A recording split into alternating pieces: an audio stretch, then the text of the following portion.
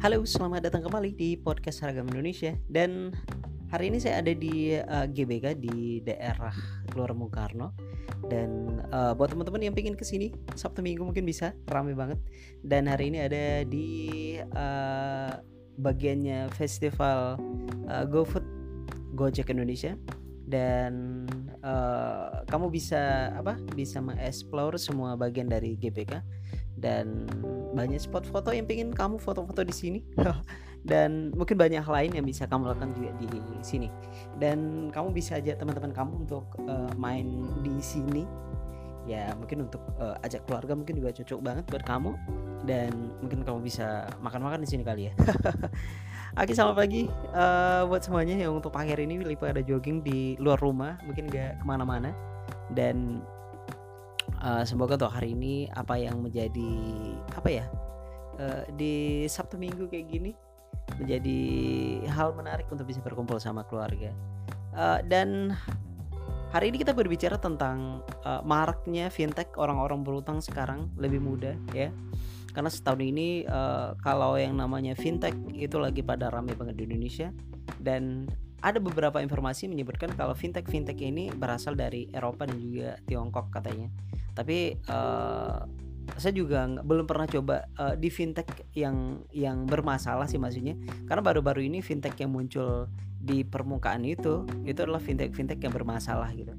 Dan pengalaman juga beberapa baru 2 hari yang lalu, dan teman saya yang satu, dan ada 3 bulan yang lalu juga teman saya juga menjadi teror kali, bisa dikatakan teror dari pihak fintech. Dan saya tidak tahu teman saya pinjamnya berapa, tapi poinnya adalah orang fintech itu bisa mengakses semua data yang ada di handphonenya kita. Kalau kita udah nge-install itu aplikasi, otomatis mereka minta untuk akses galeri dan juga kontak masuk dan panggilan keluar. Jadi mereka bisa tahu kita berinteraksi terakhirnya dengan siapa. Dan one day kalau kita nggak sanggup bayar, mereka akan nelpon orang-orang tersebut. Bahaya sih. Dan yang terbarunya lagi, yang paling bahaya adalah ada kasus peminjamnya ini adalah seorang perempuan. Dan dia sampai dibikin sebuah grup yang menyebutkan kalau si perempuan ini kagak bener, dan dia juga sampai jual diri katanya sih, kata si yang orang-orang kerja di fintech ini. Ini sih yang membahayakan banget fintech ini.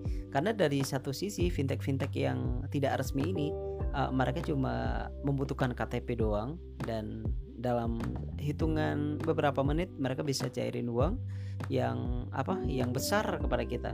Mungkin satu sisi mereka juga beresiko besar di sini, karena mereka juga bikin usaha bukan untuk cari kerugian doang, tapi untuk cari keuntungan. Nah, kalau sampai ada yang nggak bayar, ya diteror gitu. Dan yang menjadi masalah di sini adalah teror yang mereka lakukan adalah teror yang baru sehari kagak bayar. Ada beberapa kasus, dan ini pengalaman kemarin pas ditelepon sama orang fintech itu untuk konfirmasi ke teman saya bahwa suruh bayar. Saya cuma nanya gitu, itu sebenarnya udah berapa hari telat sih gitu kan, saya tanya. Dan mereka aja cuma sehari. Dan saya bilang kenapa nggak telepon ke nomor dia sendiri aja, katanya nggak diangkat. Berarti orang-orang fintech yang kerja di fintech ini mereka nggak mau tahu ya, istilahnya mungkin handphonenya ditinggal mungkin kemana sebentar, dan kalau memang nggak diangkat pas hari hanya, ya udah mereka akan langsung neror. Dan saya juga sempat nanya itu dendanya berapa. Kalau kata mbaknya itu seharinya itu 20% dari hasil peminjaman.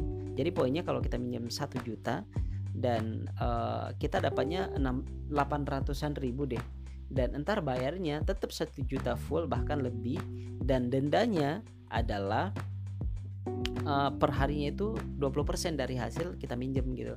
Berarti kalau kita minjem 1 juta kita nggak bayar sehari, jadi ada penambahan bunganya sampai 20% gitu. Dan berat sih menurut gue. Dan bahkan ada beberapa orang sampai bunuh diri. Dan yang pernah terjadi juga di daerah tempat saya tinggal, itu ada orang sampai bunuh diri gara-gara minjemin uang ke fintech. Dan taunya dia minjem di fintech adalah dia menulis surat untuk ke OJK-nya, katanya untuk suruh bubarin fintech nggak benar ini ya. Dan di sini kembali lagi ke pribadi masing-masing sih sebenarnya, minjem uang itu buat apa gitu. Kalau memang minjemnya untuk kebutuhan sekunder, gue pikir kudu mikir-mikir lagi deh, nggak usah terlalu hedonis kalau emang gak ada uang. Ya bergayalah dengan uang seadanya. Dan mungkin buat untuk primer, kalau kebutuhan primer gue pikir nggak mungkin deh kita harus pinjam ke fintech, karena pasti ada cara lain yang bisa minta ke keluarga lah, ya kan. Kebutuhan primer itu seperti makan, minum, pakaian, itu mudah didapat lah di Indonesia, nggak seperti negara-negara bagian lain yang mungkin sekarat banget. Di Indonesia mungkin masih mudah lah untuk ngedapatin itu. Dan mungkin yang bermasalah sekarang adalah orang-orang yang mengambil uang itu dipergunakan untuk hal lain, mungkin untuk kebutuhan sekunder yang seperti untuk beli-beli barang yang tidak penting, yang tidak menghasilkan, jadinya utangnya numpuk. Tapi ada beberapa kasus juga yang terjadi, itu sempat saya nonton di TV, mereka tuh minjemnya banyak fintech, jadinya dari satu ke satu gitu, ambil di satu titik, terus pas jatuh temponya dia ambil lagi di titik lain untuk bayar gitu kan. Dan saya pikir ini bermasalah sih, dan kudu ini juga nggak bisa disalahin si fintechnya sih. Mungkin si orang ini juga kudu ditanya dulu buat apa uangnya gitu kan, sampai harus pinjam di satu titik di titik lain. Kalau memang udah nggak sanggup ya saya pikir harus cari cara lain, tapi bukan minjem di tempat lain gitu kali ya. Dan kita nggak tahu kebutuhan yang mendasar dari setiap orang itu beda-beda banget. Dan pada poinnya adalah kita harus mencari sesuatu, istilahnya mendapatkan sesuatu itu butuh proses, tidak hari ini kita pengen, hari ini kita dapat ya.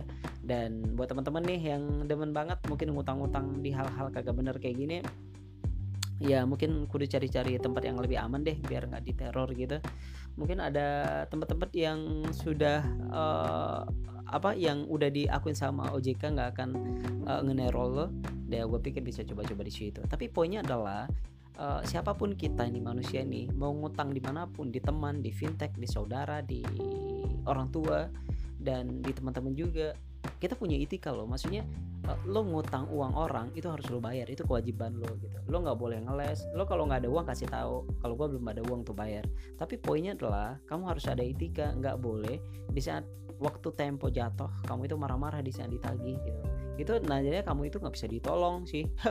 Jadi di sini kembali lagi ke diri lo sendiri. Maksudnya lo berani ngutang dan lo harus berani tanggung jawab. Jangan di saat lo udah dibantu tiba-tiba pas ditagih yang lo malah lebih marah daripada yang punya utang gitu.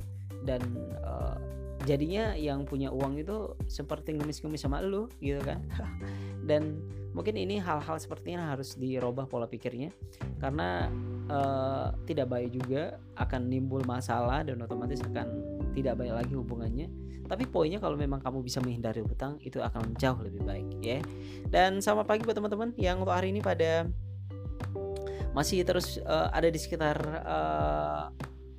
mana aja untuk pagi hari ini. Dan saya masih di sekitar Gelora Bung Karno untuk hari ini, dan paling besok kali ya, dan kita akan ketemu lagi. Dan buat semuanya kembali saya pengen ucapin terima kasih banget untuk beberapa hari ini masih terus dengerin podcast kita, dan terus follow kita di Spotify di Ragam Indonesia, dan kamu juga bisa dengerin kita di Google Podcast dan juga di Anchor FM, dan kamu juga bisa kritik dan saran kita ke Instagram kita di Ragam Indonesia A-nya 2 ya. Dan terima kasih buat teman-teman semuanya, dan kritik dan saran kita terima daripada lo semuanya, dan semoga kita bisa lebih baik ke depannya. Bye bye.